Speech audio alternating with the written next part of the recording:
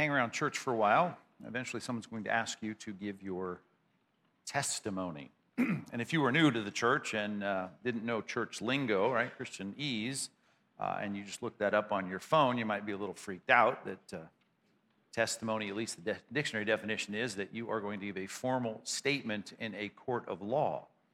And you might think, well, they're asking me to give a testimony. Is church in the middle of a lawsuit, or what's going on here with that request? Well, of course, that's not what Christians mean when they say, give us your testimony. They're asking for you to recite and recount three basic things.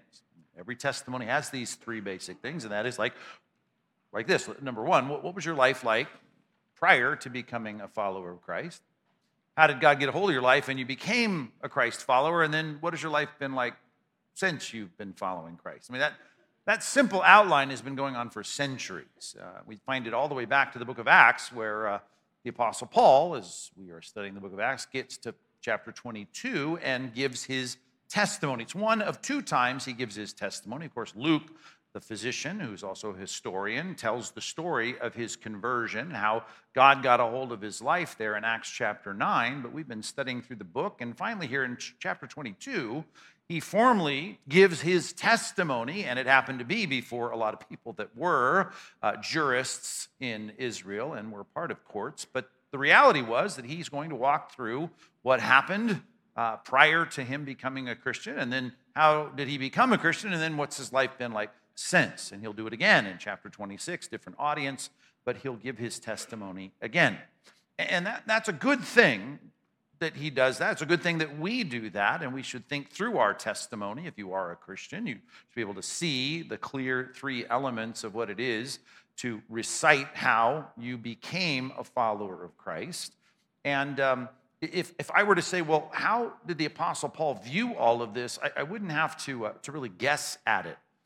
The story can be told. As at dinner, I got asked that question this week, and I gave my testimony, and the guy across the table gave his testimony, and we shared our stories, and depending on how much time we've got, it can be a 10-minute story or a 30-minute story.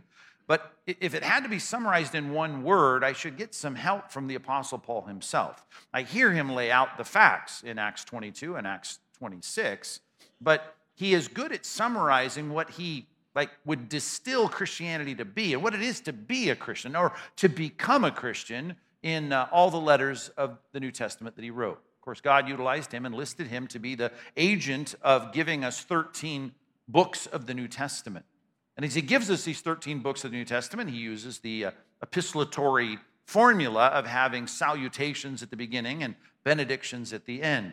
And in these 13 books, in every single one of them, though they're varied in how they're worded, he includes in every single one of them 26 references, right? In starting the letter and ending the letter, he always includes one word.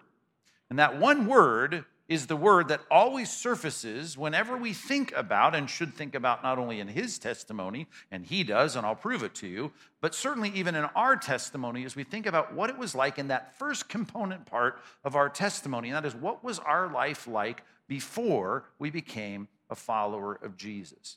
If we were to think about that, what does that lead us to? How would we put that in one heading? What would the rubric over that one section of my story, what would that one word be?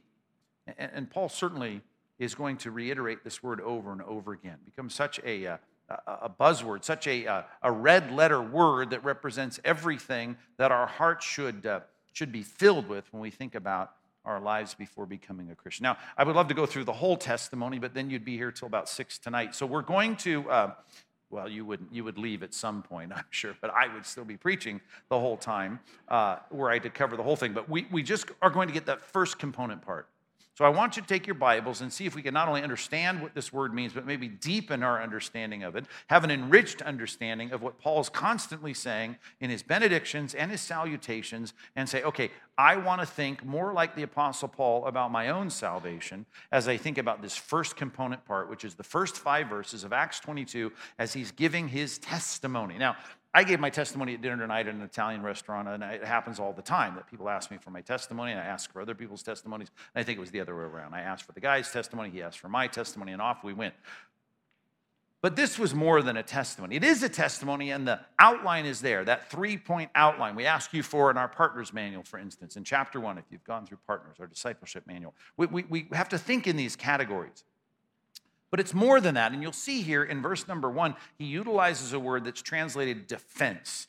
And that word defense is the word that translates a Greek word that's been transliterated into a whole heading in our study of Christianity, and that's the word apologia. Apologia is transliterated into the English word apologetics, and in a real sense, he's giving a defense or an apologetic for the mess that he's in. And he's in a mess right now. Humanly speaking, he has been dragged out of the Temple Mount. You might remember when we were in the end of chapter 21, and it was the Roman officials that had to give him safe harbor to get him even off the Temple Mount to the steps heading into Antonio's fortress on the corner of the Temple Mount in the first century.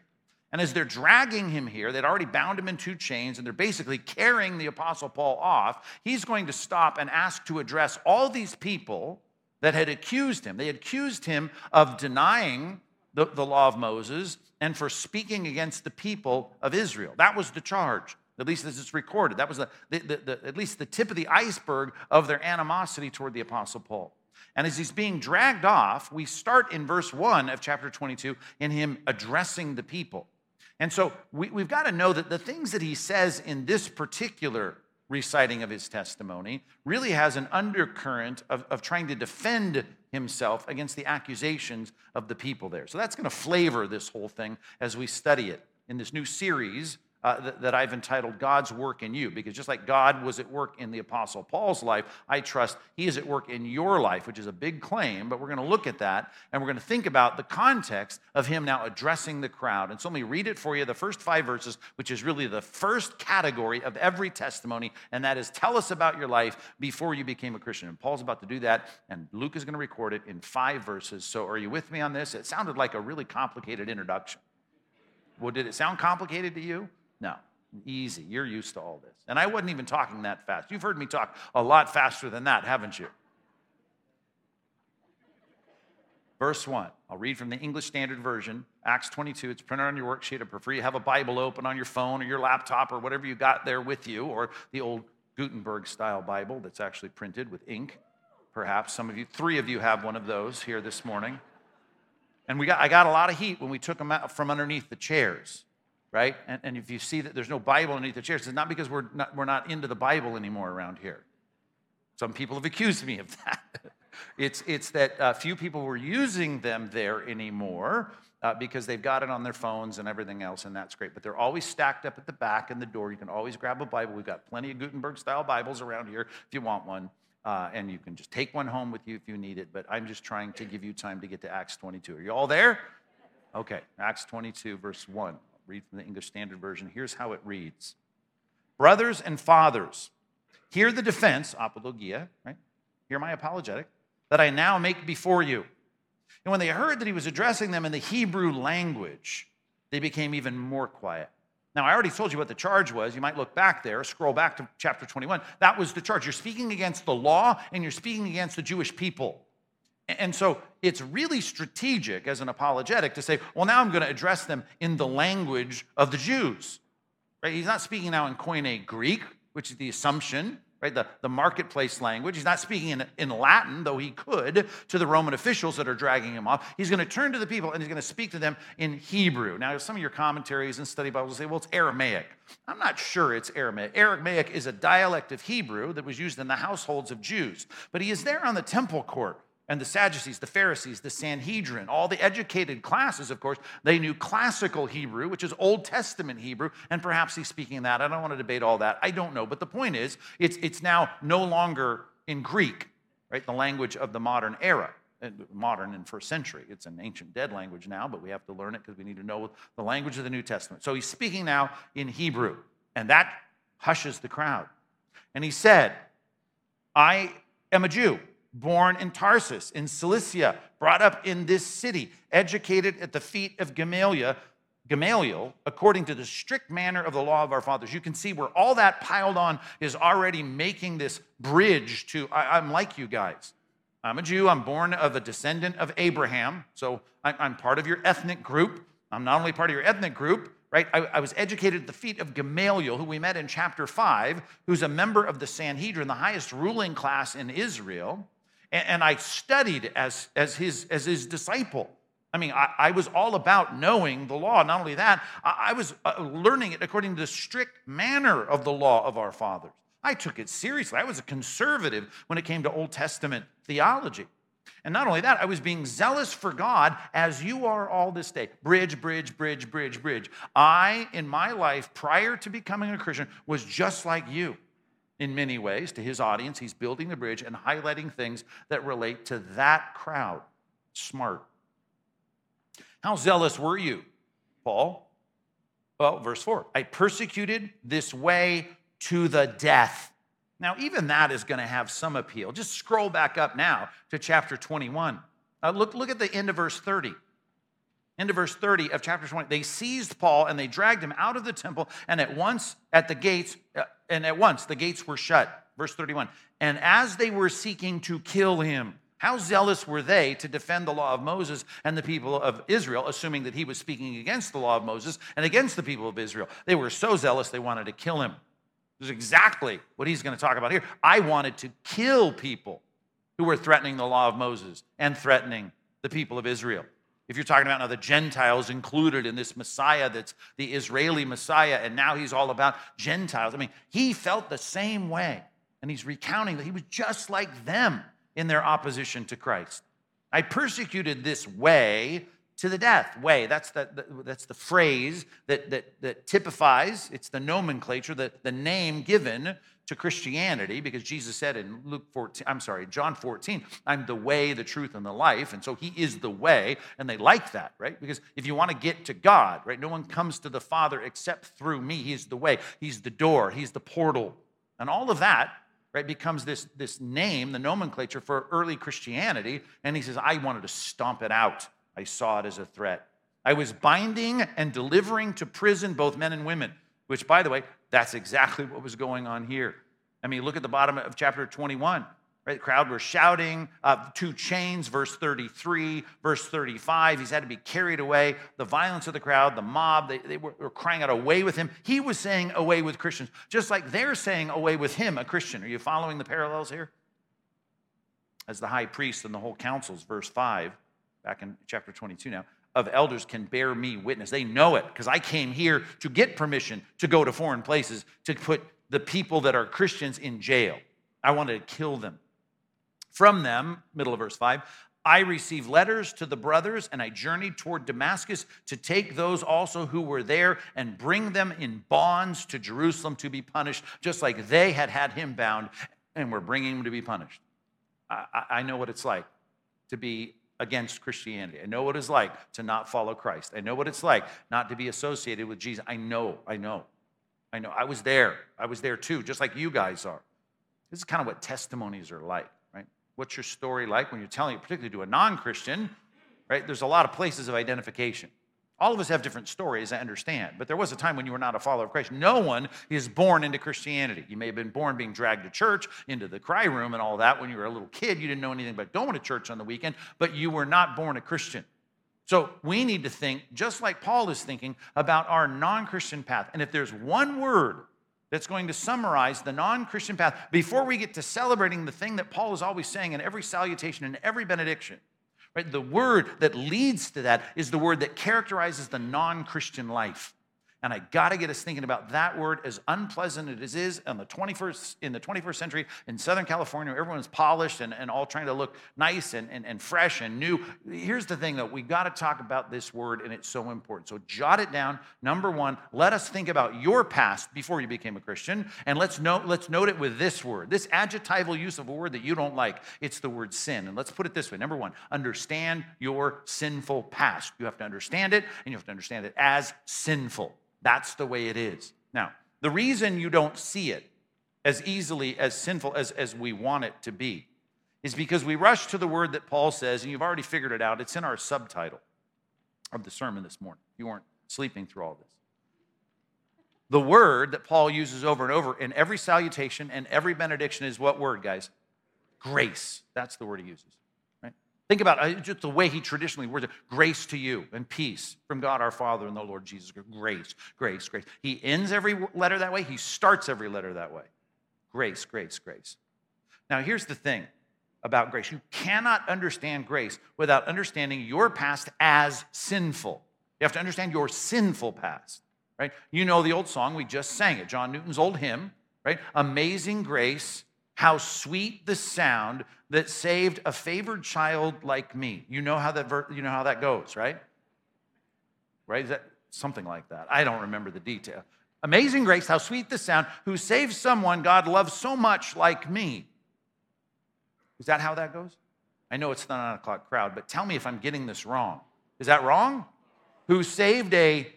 Now, if I said to you, I was coming into the church and some guy stopped me in the parking lot and said, you're the most deplorable, despicable person ever, you'd probably feel bad for me. Right? You feel bad. You wouldn't say, well, you know what? Totally deserved it because that's totally me. Here's another word for it, a wretch. Right? Now, you don't use that word much, right? Unless you've been through flu season recently. You don't use the word wretch very often. But wretch describes, much like you feel when you have the flu, something that is awful, something that is rejectable, something that is bad, right? To be a wretch. Here's the thing. It is not a sweet-sounding word. It's just a theological word on a page until you get the word sinful clearly in your emotional life. You've got to feel the reality of your past being sinful. And a lot of you sit here today and you're not Christians. You're not Christians because you don't see yourself as a sinner. And frankly, a lot of you are very immature Christians, if Christians at all, because this doesn't even bother you.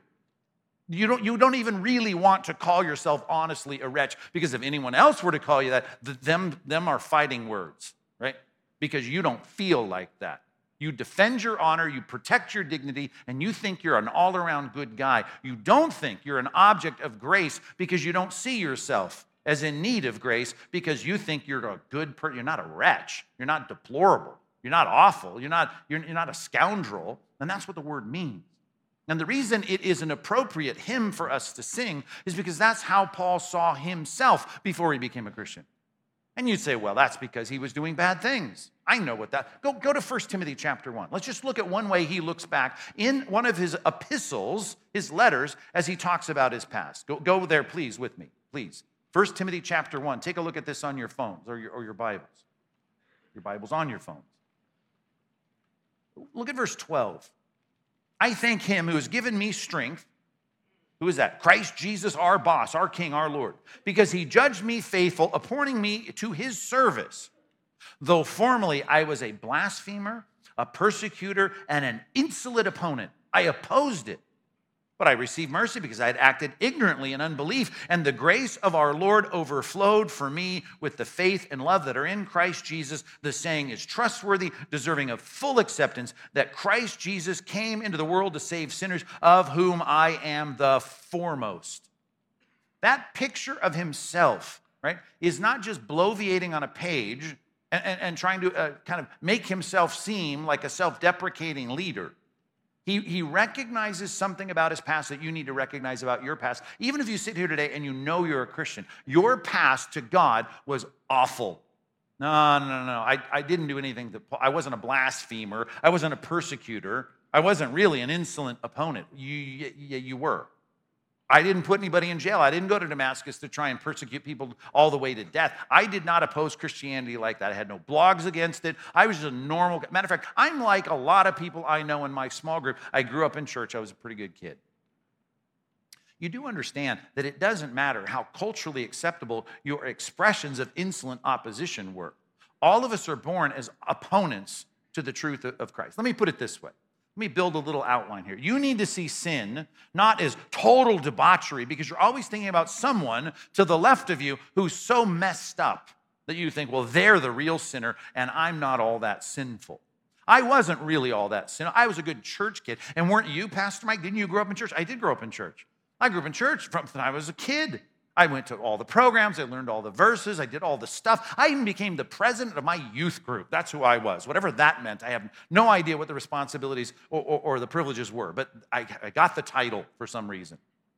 And all of that, I can tell you this, I was an insolent opponent to Christ. I was not a Christian. And I'll tell you what, you may say, as you pat me on the head, as I was a 12-year-old or a 14-year-old or a 16-year-old, you say, you seem like a pretty good kid to me. I just wish my kids were like you because you're not taking drugs, you're not in the backseat of a car with a girl, you're not out there drinking and getting drunk like all those other kids in your public high school. You're a pretty good kid, and I'll tell you this, on the outside, my expressions of insolent opposition to God may have been culturally acceptable to you as some Orange County resident, but it was not to God. Because all of us are born rebels against God. Let me prove it to you. Just build a quick little outline. You need to see sin as waywardness. That'd be something worth jotting down. Sin as waywardness. And by that I mean, let's think of the components that we need to see sin for what it is, to maybe start to say, I was a wretch. How was I a wretch even though I might be in the category of a socially acceptable childhood or teenage life or adult life when I was just kind of cruising through before I was a Christian and I wasn't all that bad? Well, you were all that bad. And we need to think about the basic components. Here's one. Let's talk about Psalm 100, verse 3. Just jot it down, but I'll just quote it for you. It says that God, right, is the shepherd. He's the maker of all people. I should read it so I don't just have to paraphrase it. Psalm 100, verse 3. Is that what I said? Know that the Lord, Yahweh, that's his proper name, is God. That's a title. He's in charge. He's the ruler and maker of all things. God, Yahweh, is God. He's in charge, okay? It is he who made us, and we are his. We are his people and the sheep of his pasture. Okay, now God, if we think rightly about this, there's someone that created us. You did not figure out where the veins and arteries should go in your arm. You didn't. Or how the synapses in your brain function, or how your heart works, or how your lungs oxygenate your blood and keep you conscious. You didn't design any of that. You don't know anything about it. If I chopped your arm off, you couldn't put it back together, right? I'm just telling you, we are created beings, dependent beings. God created all of that. He is in charge. He's the maker. And because he's the maker, then we are his, just by definition. God is in charge, and he owns us by virtue of being our creator. That's just a basic fundamental fact that you live by in the world and in your garage, right? And God lives by it in the universe. And so we are the sheep of his pasture, which is a great picture, a pastoral picture of the fact that you, created by God, in his world, should be looking to him to do what he says. Okay. That's how this is described in the Bible. Maker, he's in charge. Because he's in charge, we should do as he says. Now, here's another verse I know you know, but jot it down. Isaiah 53, verse 6. Isaiah 53, verse 6. All of us, like sheep, have gone astray. Each of us has turned to his own way. Well, you know what? I wasn't the guy ever asked to give his testimony in youth group because I wasn't this horrible person. I didn't have this sordid past. I wasn't drinking blood out of a skull at Ozzy Osbourne concerts or whatever. So, I wasn't that. So I was a good kid. No one cared about my testimony because it wasn't that exciting. Right? We could line up everyone in this room. And we could start over here with socially acceptable non-Christian lives, and we could move all the way to the ones where grandma's going to gasp at the stories of how horrible you were. Those are the people they enlist to do their youth rallies, right? So you could line everyone up in this room, and I don't mean to say you're the culturally acceptable and you're the deplorables. I'm trying to say you're all deplorable. You're all unacceptable before God. But I'm just saying, no matter what you were on this spectrum, right, the reality is when it comes to who you were at birth and on until you became a Christian, you were wandering sheep. Right? Waywardness is what sin is about at its core, regardless of how you wander. You could wander like I wandered, like some lamb that's got his nose in the grass and wants to just do whatever it is that might be best for me, which in my context, with a strong set of parents in a church context, was just to do whatever they told me to do at church. Now, the externals of my life might have seemed to be all in check, and it's like a nice little lamb there, seems like a nice little Christian boy, but in fact, my heart was nowhere other than serving myself and making it good for me. That's what we do. We go our own way. We do what we think is in our best interest. That's what sin is all about. What is in my best interest? Okay? Now, in your best interest, if you're sitting on this side of the room, I'm just kidding. If we lined everybody up according to the sordidness of their testimonies before Christ, right, we would say, well, you were much more bold and intrepid about your sin, right? You sinned boldly. Now, I get that. But you did the same thing that I did in looking out for my best interest in doing what I thought would be best for me. All of us do that. That's why I'm sick of hearing your testimony about, oh, I was born a Christian. You were not born a Christian, right? No one is born a Christian. Well, I grew up in a church. I don't even want to hear that as the first line of your testimony, right? It doesn't matter where you grew up. It doesn't matter if you kept the rules of your parents. You had reasons to keep the rules of your church or your Sunday school teachers because you had a self-interest as a wayward sheep to go your own way. You decided to do that. Not like we read on the DBR this week. Are you keeping up with the DBR? We're right at the beginning. You should be keeping up at this point. The DBR, we read in Matthew Jesus' words, and he said something just jaw-dropping. He said, do not think I came to bring peace on the earth. Did you read that this week? And go, whoa. Right? You should. Every time you read it, you should pause. Do not think that I came to bring peace. I don't. I came to bring, right, a sword, division, to turn family members against each other. Now, that's never going to make it on a greeting card in our bookstore. It should, just to remind us that that's how Jesus came to intend to mess relationships up here on earth, because he's calling all of us to a sacrificial, self-sacrificing, carrying your own cross, self-denial kind of relationship and loyalty to him, the shepherd, the good shepherd. Follow the shepherd. Yeah, well, my little flock isn't going in that direction, right? Oh, it doesn't matter. We follow the shepherd, even if it makes problems for my best friends, my parents, or even the people in my church. I'm going to do what God tells us to do. See, that's the calling. We should all be, as 1 Peter 5 says, we should all, as straying sheep, wandering sheep, be returning to the shepherd and overseer of our souls. And that means that you don't care what everybody else thinks. You don't care what your friends think. You don't care what your family thinks. You don't care what your wife thinks. You don't care what your husband thinks. You don't care what your kids think. And you don't care what your parents think.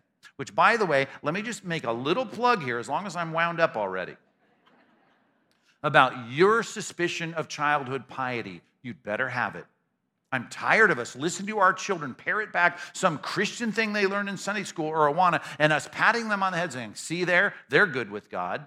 You know, if you raise them in some ardent LGBTQ pro-rally march kind of thing, guess what they would be doing, right? Kids are kids.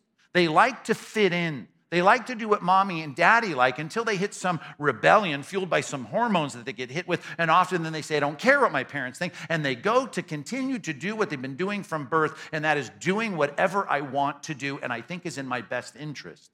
And I'm telling you, if you just listen to children in their childhood expressions of piety, you are a fool. You're a fool. And as a parent, you're a fool. You cannot believe it. You have to have a healthy suspicion of a child who's raised in a church and told that you will get applause and praise every time you take some step toward Christ, and they parrot some step toward Christ, and we go, oh, good, Johnny. And then we change our theology when they bail out on it, once they do get hit with the hormones at 16. Is anyone tracking with this conversation right now? And they walk off, and they flip you off and say, I don't care anything about that. And you go, well, Johnny's backslidden. And then you go to the pastor and say, where are those verses on being backslidden? You start to desperately want some new theology that's going to hope that Johnny's okay with God. Johnny is not okay with God. Johnny has never been okay with God. Yeah, but he walked an aisle, but he prayed a prayer, but he went to camp, but he said these great things. He even gave his testimony in the youth group. It doesn't matter. They went out from us, 1 John 2, because they were not of us. If they had been of us, they would have remained with us. If you don't understand the endurance of the saints and the principle of reality of regeneration, which is a guarantee of the inheritance, and the people that are saved, they track with God all the way through. People that aren't saved track with the culture they're in, the pressures of external conformity to Christianity or godliness, and childhood piety is the thing you should trust the least, parents, grandparents. I know it feels good, but it's deception.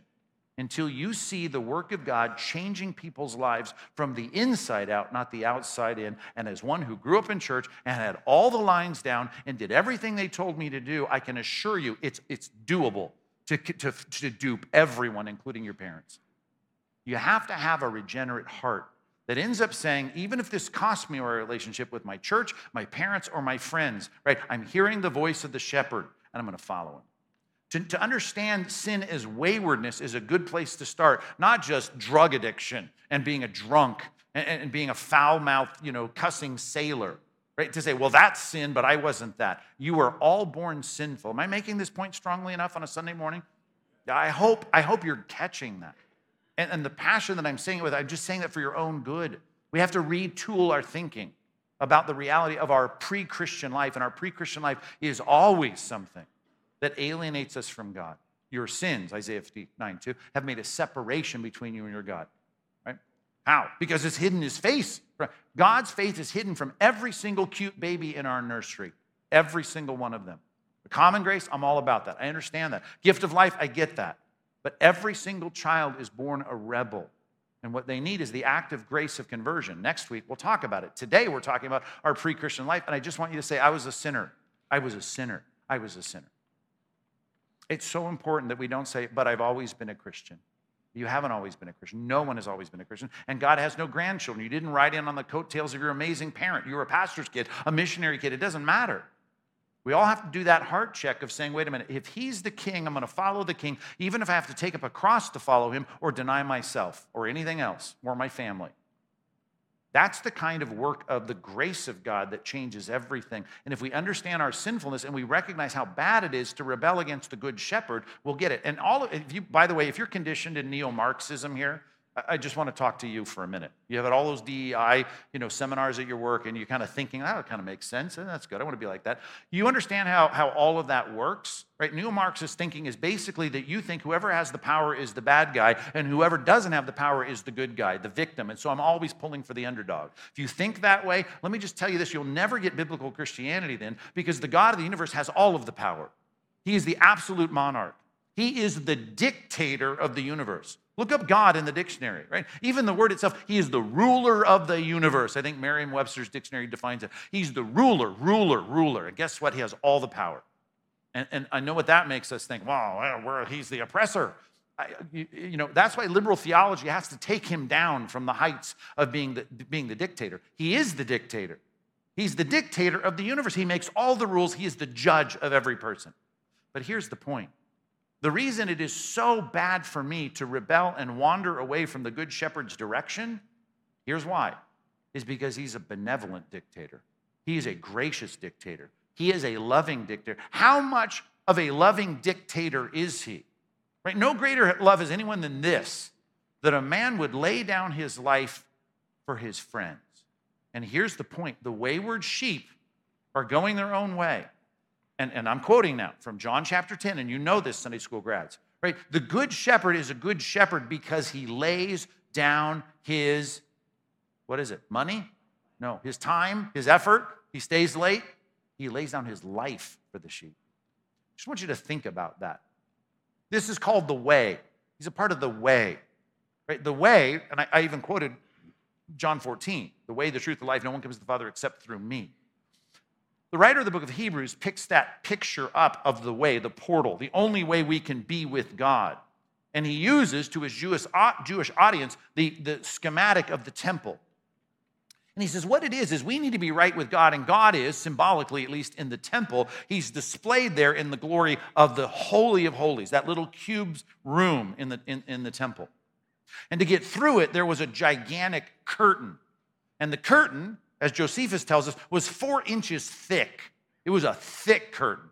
I mean, it was better than a door. It was insulated in itself. It was this huge tapestry that hung there on big beams that kept you out of that place, and you couldn't even get into the outer court unless you had the right credentials, let alone the inner court unless you were a priest, or you couldn't get into the Holy of Holies, the inner sanctum, unless you were the high priest, and that only once a year on Yom Kippur, the Day of Atonement. But here's what the writer of Hebrews says. Christ provided a way through the curtain of his flesh. I just want you to think about that. Here are you, a wandering sheep, going your own way, whether you did it in Sunday school or whether you did it, in your sowing your wild oats out in culture. The bottom line is you were a wandering sheep. And God wanted you to return to the shepherd, right, and overseer of your soul, 1 Peter 5. But to do that, right, there had to be a price paid for your sins. And the way that it was paid was the barrier that kept you out because your sins had made a separation between you and your God, is there had to be a payment, a tearing of the barrier, which took place literally. The 4-inch thick Josephus described veil that kept you from the outer holy place to the inner sanctum, the Holy of Holies, right, was torn, the Bible says, from top to bottom. Even if you were going to pull it and try and tear it from bottom to top, which Josephus, the Jewish historian, said you couldn't do it if you had it attached by ropes to two horses running a different direction. You couldn't tear that. But it was torn, right, from top to bottom. And here's the writer of Hebrews saying, you know what was torn? It was his own flesh. The Father, right, is such a benevolent dictator that he said, my wayward sheep need a relationship with me. That's the only time they're going to get any good, any blessing is going to be coming from me. They need a relationship with me. So I'm going to send my own son, my own beloved, righteous, sinless son, and I'm going to have him tortured on a Roman execution rack. And I'm going to have him absolutely beaten to where he wasn't even recognizable, according to Isaiah 52.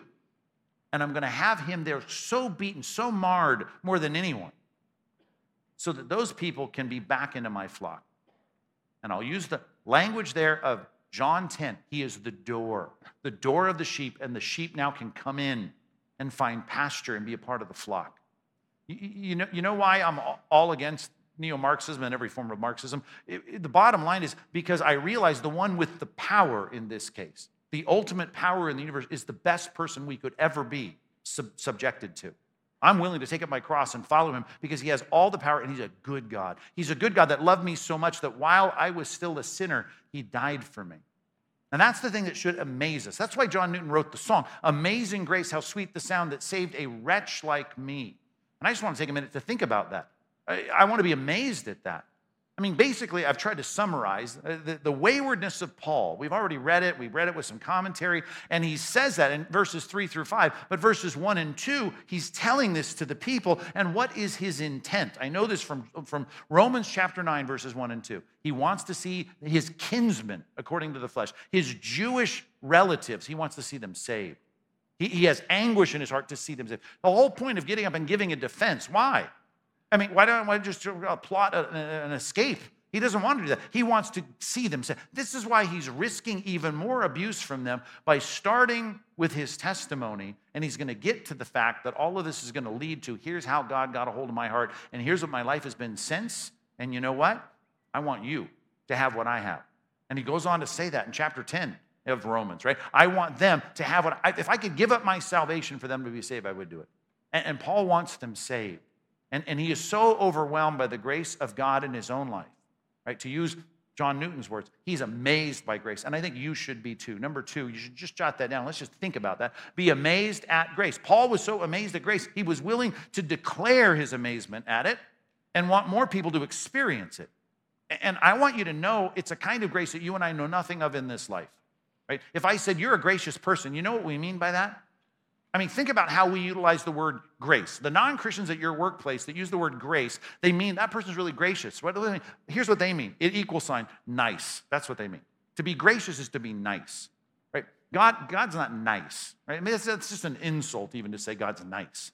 Even if I think about his wrath, his judgment, his rulership, I know there's hard edges to that and doesn't feel nice. But when I get into the niceness of God, the mercy of God, the grace of God, it's way more than nice. Nice is like an insult. And Paul says this so clearly in Romans 5. He's even trying to describe what is it like to have the nicest person I know sacrifice for someone else. Well, you might have some people do some pretty nice things, but grace is much bigger than that. Turn to Romans 5 and look at this great line. You might know it. It's such a classic text from the book of Romans, but I want you to see it in relation to being amazed by grace because it's divine grace. It's not human grace. It's costly grace. Look at Romans chapter 5, verse 6.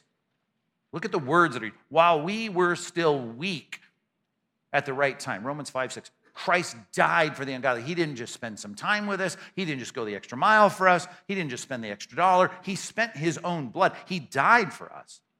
And we were weak. Now, one will scarcely die for a righteous person. He wouldn't die for some weak person. Though perhaps for a good person, which is better than a righteous person in the nomenclature and the definitions, lexical definitions of the words good and righteous, even for a good person, a super righteous person, one would even dare to die. Maybe I could see that. I mean, maybe for your wife or your kids, you would lay down your life because you love them. You think they're such great people. But God shows his love for us in this, that while we were still sinners, Christ died for us. So weak, right? We're ungodly. He died for the ungodly. We're sinners. Look at verse 10 now. For if while we were, here he adds another word, enemies, we were reconciled to God by his death. So weak, ungodly, right? We were we were in verse number 7, sinners, and now in verse 10, we're his enemies. To pile up all the sin in the equation of my life, and then to say, what kind of niceness does God give us? Well, way more than just being nice. Grace means something different than the world means when they use the word that person is gracious. God is so gracious, he was willing to suffer and die. It's a divine, you don't know anyone this gracious. This is ultimate grace. This is amazing grace. This is extreme grace. This is massive grace to say, you were my opponent. Your sins were hostile toward God. Right? You were his enemy. That's why the whole word reconciliation is appropriate in our thinking about our salvation. Grace and reconciliation, those are two good, that's a combination of two good words. Because to be reconciled means you were the enemy. And guess who was wrong? When you need to be reconciled with your friend, you're like, it's like the insurance company after an accident. Well, you were 70% at fault and you were 30% at fault. Listen, that's not how this works. It's like when you get through your accident and you get that wonderful letter that says you're 0% at fault, they're 100% at fault. Right? With God, it's always that way. Now, your sin, you are 100% responsible for. I know we're good at excusing our sin and rationalizing our sin, but we just need to accept the fact that the God who had no fault in this, right, was willing to suffer and die for the weak, the ungodly, the sinners, and his enemies. And all of our sins that were hostile to God, right, he was willing to get out of the way by punishing his own son in the way in which we should be punished. And because he's God, it's an infinite kind of punishment. The kind of punishment that we should have in here, depart from me, I never knew you. And here he is, God the Father, turning on his own son, not just away in a passive kind of neglect, right, which you can see in the words of Psalm 22, which Jesus quotes from the cross. But it's an active kind of punishment as he lays down the sins of you and I on him. God made him who knew no sin to be sin for us, 2 Corinthians 5:21, so that in him we might become the righteousness of God. That is an amazing transaction. Amazing grace is God going to the most extreme lengths. Like, what would you do for me, right? You might even think, I'm a pretty good guy. What would you do? I mean, this is extreme. I will suffer and be tortured and die. No, I will have my son be suffering and tortured and die and have the most excruciating pain because you are a wayward sheep and you need to be back in the fold. I'll let my son's life be torn to be a portal for you to be right with me. Amazing grace. And it's sufficient grace. Can you go back to Romans 5, as long as we're in Romans? Look at verse 17 in Romans chapter 5. Romans chapter 5, verse 17. Actually, let's start in verse 15, just to get the repetition of this phrase. But the free gift is not like the trespass. Now, okay, the whole point of this parallel in chapter 5 is it is like the trespass. The trespass was done by one person, and it had all these cascading effects on other people, right? Adam and Eve sin, and out of Adam's sin comes death even to infants, right? Think about that, right? How can you die if death is the wages of sin? Well, it's because Adam sinned. Even if a child didn't morally, consciously do the same thing that Adam did, still gets the penalty. So the imputation of the penalty comes through one person. And so it's like the imputation of righteousness, but in our case, it's the free gift. It's a gift, and that's a good thing. And why? Many died through one trespass, verse 15. How much more the grace of God, this gift of God, this acceptance of God, this painful, excruciating price of saying, I will suffer so that you will not be imputed all that sin. How much more the grace of God and the free gift by this grace that one man, Jesus Christ, abounded for many. Verse 16, and the free gift. So this is the third time now. The free gift is not like the result of one man's sin. Well, it's just the opposite. It's the same in the sense that the equation works, the paradigm works, but it's good instead of bad, right? For the judgment following the one trespass, it brought condemnation, but the free gift, that's the fourth time now he's used that phrase, following many trespasses brought justification. As though I haven't. Think about that.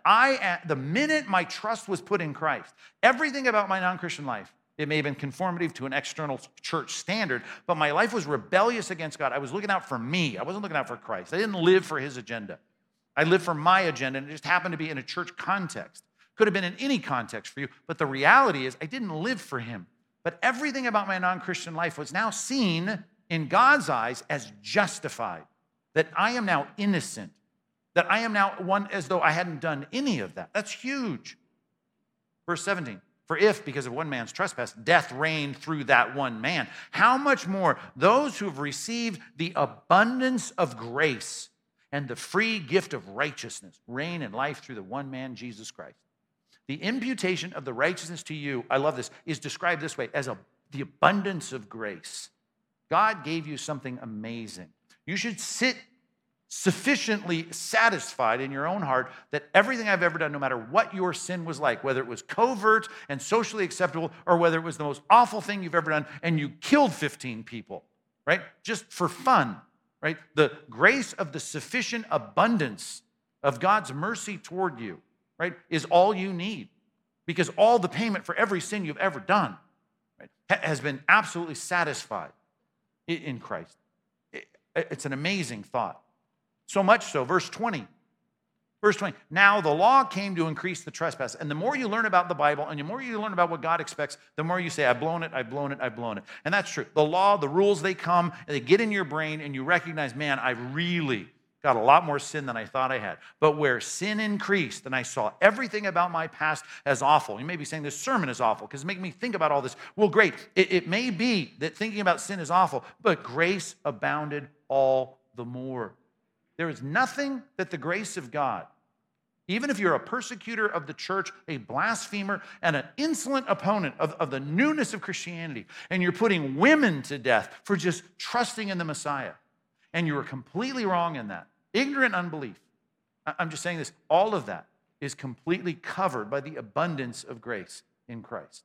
And it's as though you've never done it. It's the thing that makes you 100% qualified to share in the inheritance of the saints in light. There's no purgatory. The guy in the funny hat in Rome is wrong about this. There's no you're not going to some moral car wash to have your sins burned off, because they all got burned off on the cross. Do you understand how this works? You're completely forgiven. That's an amazing grace that puts us all on level footing. Doesn't matter what your kind of sin was. Doesn't matter how your waywardness expressed itself. We're all completely innocent before God. That's the word justification. And it was all paid for in Christ, and that's a huge assurance. It should change our lives.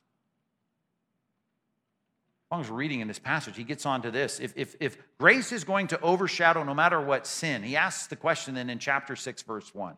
What shall we say then? Are we to continue in sin that grace may abound? If the non-Christians don't like grace, because I'm saying that some pedophile in some prison somewhere in California can, on his deathbed, put his trust in Christ and be completely innocent before God. They're going to hate that message. They hate it. Or you really put grace under the microscope and you say, grace means that no matter how bad we are, no matter how horrible we are, right? God forgives it with the faith that is placed in Christ. They hate that. They hate that because they want their righteousness the old-fashioned way. How's that? Got to earn it. Want to earn it. You can't earn this. Impossible to earn it. So we have to get in our minds the reality of this. If that really is grace, then why not just sin more? I mean, sin's kind of fun. Let's just do more sin. Let's just do more stuff we want to do.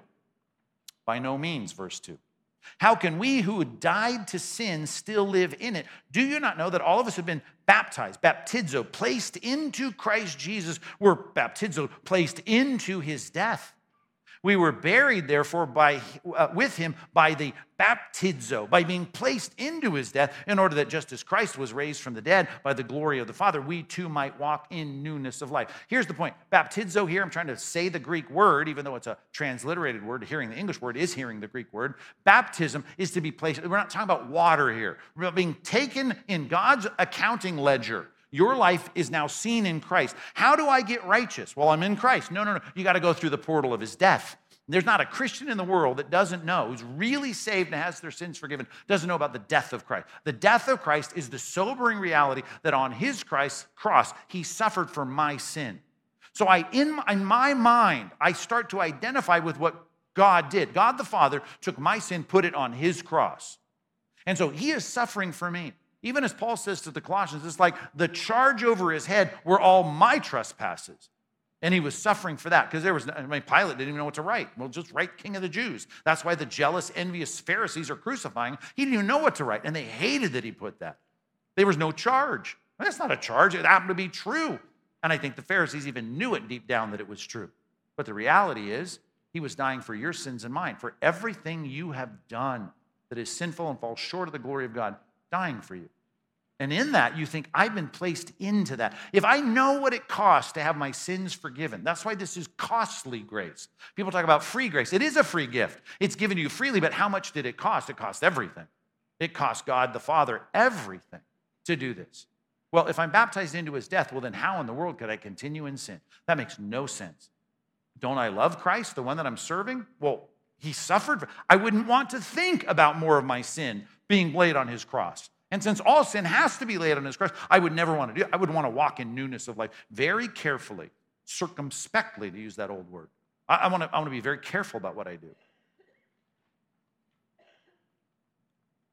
How do I respond? Let's just put this in words. Number 3, thoroughly respond to God's grace. I don't have verses 1 or 2 or 3 through 5 on this because I just want to think reflexively on biblical texts. Well, how do we respond? Well, we've got one that we've just provided here in the context of amazing abundance of grace, right? Let's just put it this way. We work hard to be holy. That would be one. We work hard to do right. We work hard to avoid sin. There are people I know in this church that probably think on a Saturday night, well, why don't I just do it? It's fun. I want to do it. And God will forgive me. I'm going to church in the morning, and it's all about singing Amazing Grace, how sweet the sound that saved a wretch like me. And then here's Exhibit A last night. So it doesn't really matter.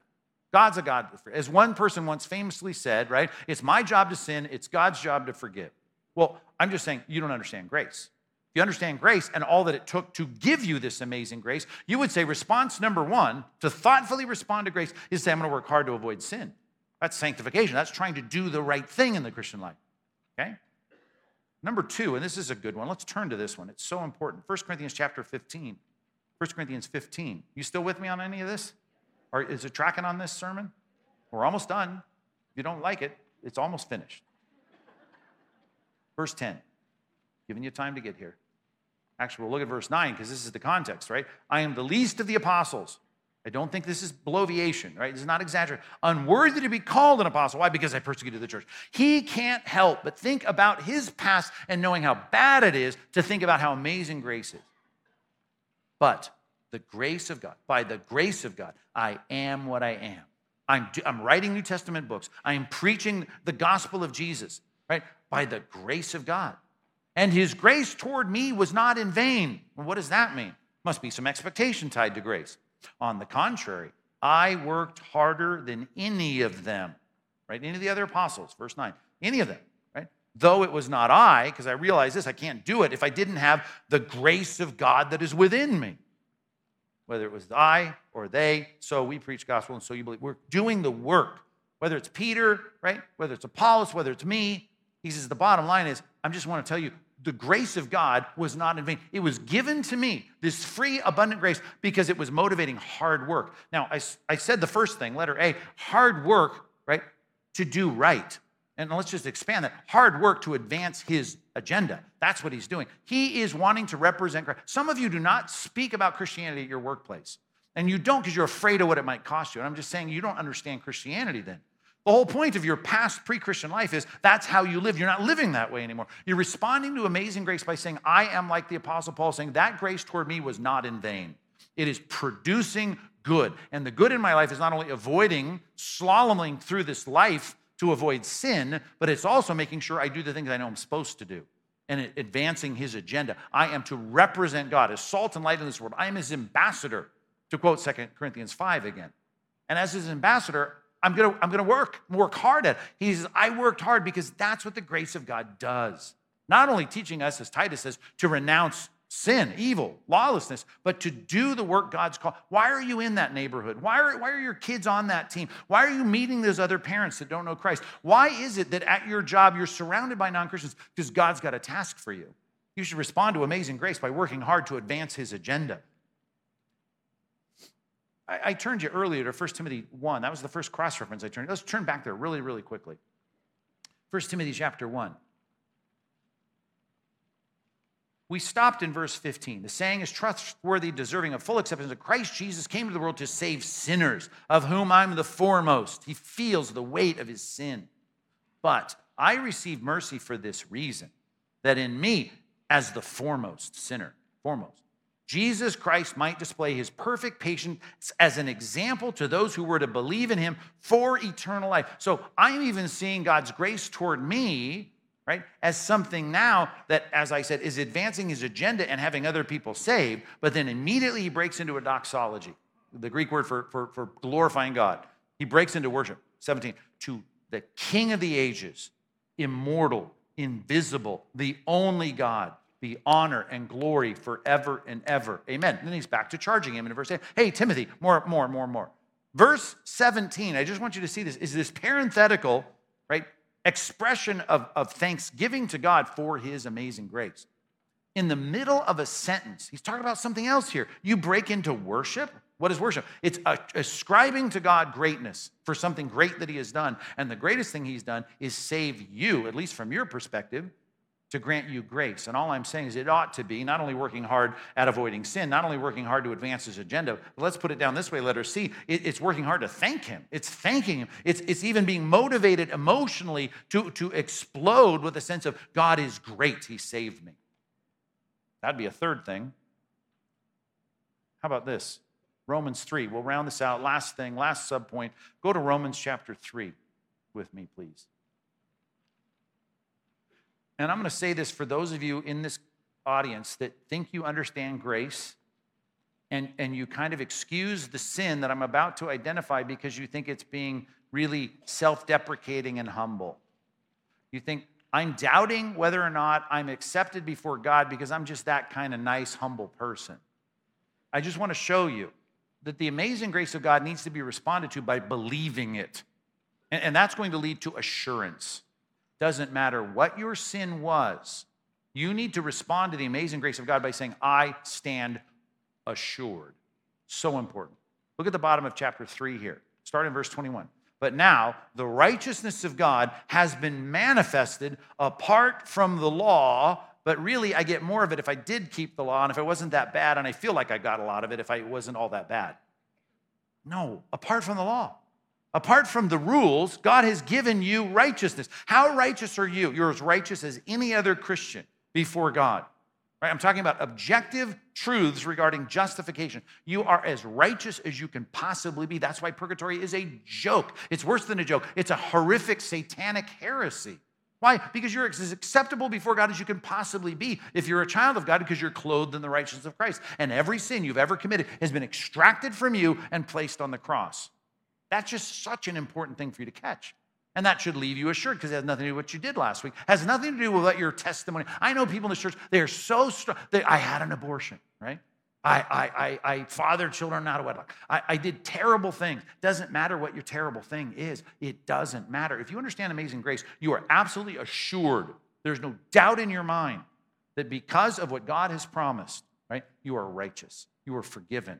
You are before his throne 100% acceptable, fully qualified. Again, to quote Colossians, fully qualified to share in the inheritance with the saints in light. Fully qualified.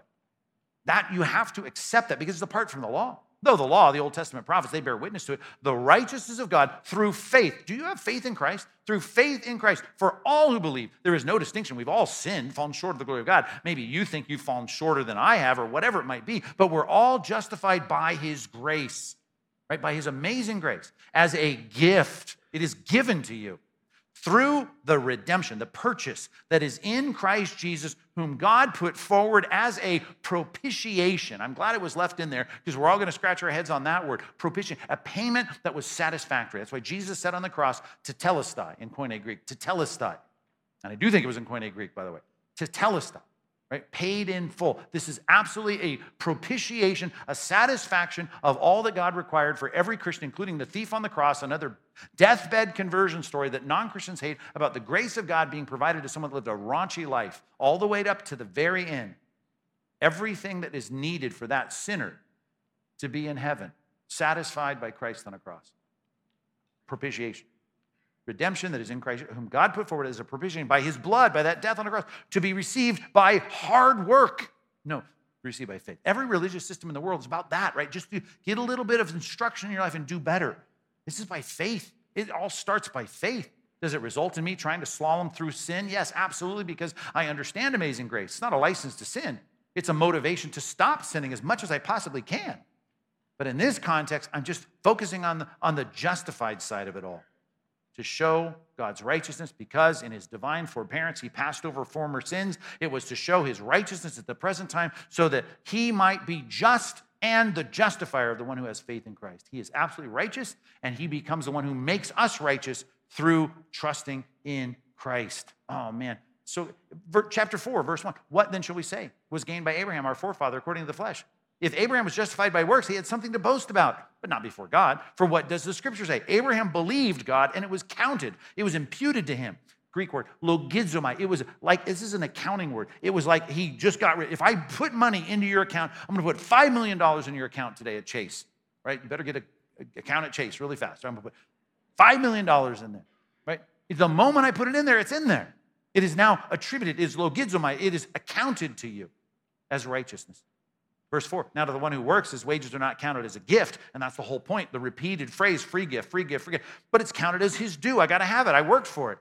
And to the one who does not work but believes in him who justifies the ungodly, well, then his faith is counted as righteous. Just as David speaks of the blessing of God, of blessing of the one to whom God, rather, counts righteousness apart from works. This is Psalm 32 now. Blessed or happy are the ones whose lawless deeds are forgiven, whose sins are covered. Blessed is the man against whom the Lord will not count his sin. I'm just telling you, you have to have your response to Amazing Grace going, I believe it is amazing. Amazing enough to cover my sin. And it's not because of what I've done or haven't done. It's because I've trusted in Christ. I'm fully, you get hit by a car and killed on the way home from church today, you are going immediately into the presence of God, and one day you'll get your body back glorified, and you will live in his presence with all of his blessings. That's the whole point of Christianity. That's the whole reason you come to church, is to hear about and make sure that you're in this thing called Christianity, because that's all that's going to matter 100 years from now. And the reality is, it's all been counted to you as righteousness because Christ is righteous, and he's given it to you by your faith and trust in Christ. We sang Newton's hymn as we started, right? There's a line in that, in the second verse. 'Twas grace that taught my heart to fear, right? And grace my fears relieved. That juxtaposition of that contrast is super important for us to catch. And I've done a little bit of that, I hope, in this sermon by focusing on your sin of your pre-Christian story. And you ought to see that as bad, horrifically bad. And it should teach your heart to fear if you understand grace, right?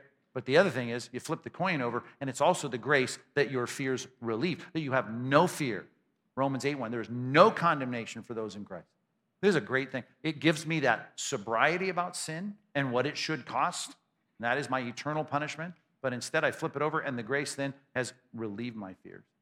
That's where I want you to leave this church, with a sense of relief, if in fact your trust is solidly in Jesus Christ. A kind of faith that leads to say, I'm loyal to my good shepherd's voice wherever it leads me. I don't care who cares about what I'm doing. It doesn't matter if it divides my family. My trust is in Christ. I hear his voice, and I follow him. That's what real faith is all about. And if your faith is in Christ, you're 100% qualified to be absolutely in the presence of the most holy being in the universe, our benevolent dictator, the God and maker of all things, who's laid down his son's life for your forgiveness, the propitiation and payment for your sins. That's good news. We got to celebrate that amazing grace. Pray with me. God, let us have a kind of assessment of our own pre-Christian life, even though it's different than Paul's. I know he's got a different story than we do. But our life is a life that is apart from you, and like wayward sheep, we wander into our own path and do what we think is best for our own advantage. Our own self-interest is clearly in the forefront, and yet comes a time when we realize as sinners in need of your grace that we cry out and say, have mercy on me, a sinner. And just like Jesus said, in the first usage of that word by Jesus, at least recorded in the scripture, that man went home justified when he said that, have mercy on me, a sinner. It's grace that teaches our hearts to fear, and grace our fears relieve. And I pray today there might be people in this church that leave with a set of sins and that guilt and that pain and the fear of judgment completely relieved as their trust is firmly, squarely placed in Christ. May you do that today in our hearts, even afresh. If we've been Christians for decades, let us recognize the amazing nature of grace in Jesus' name.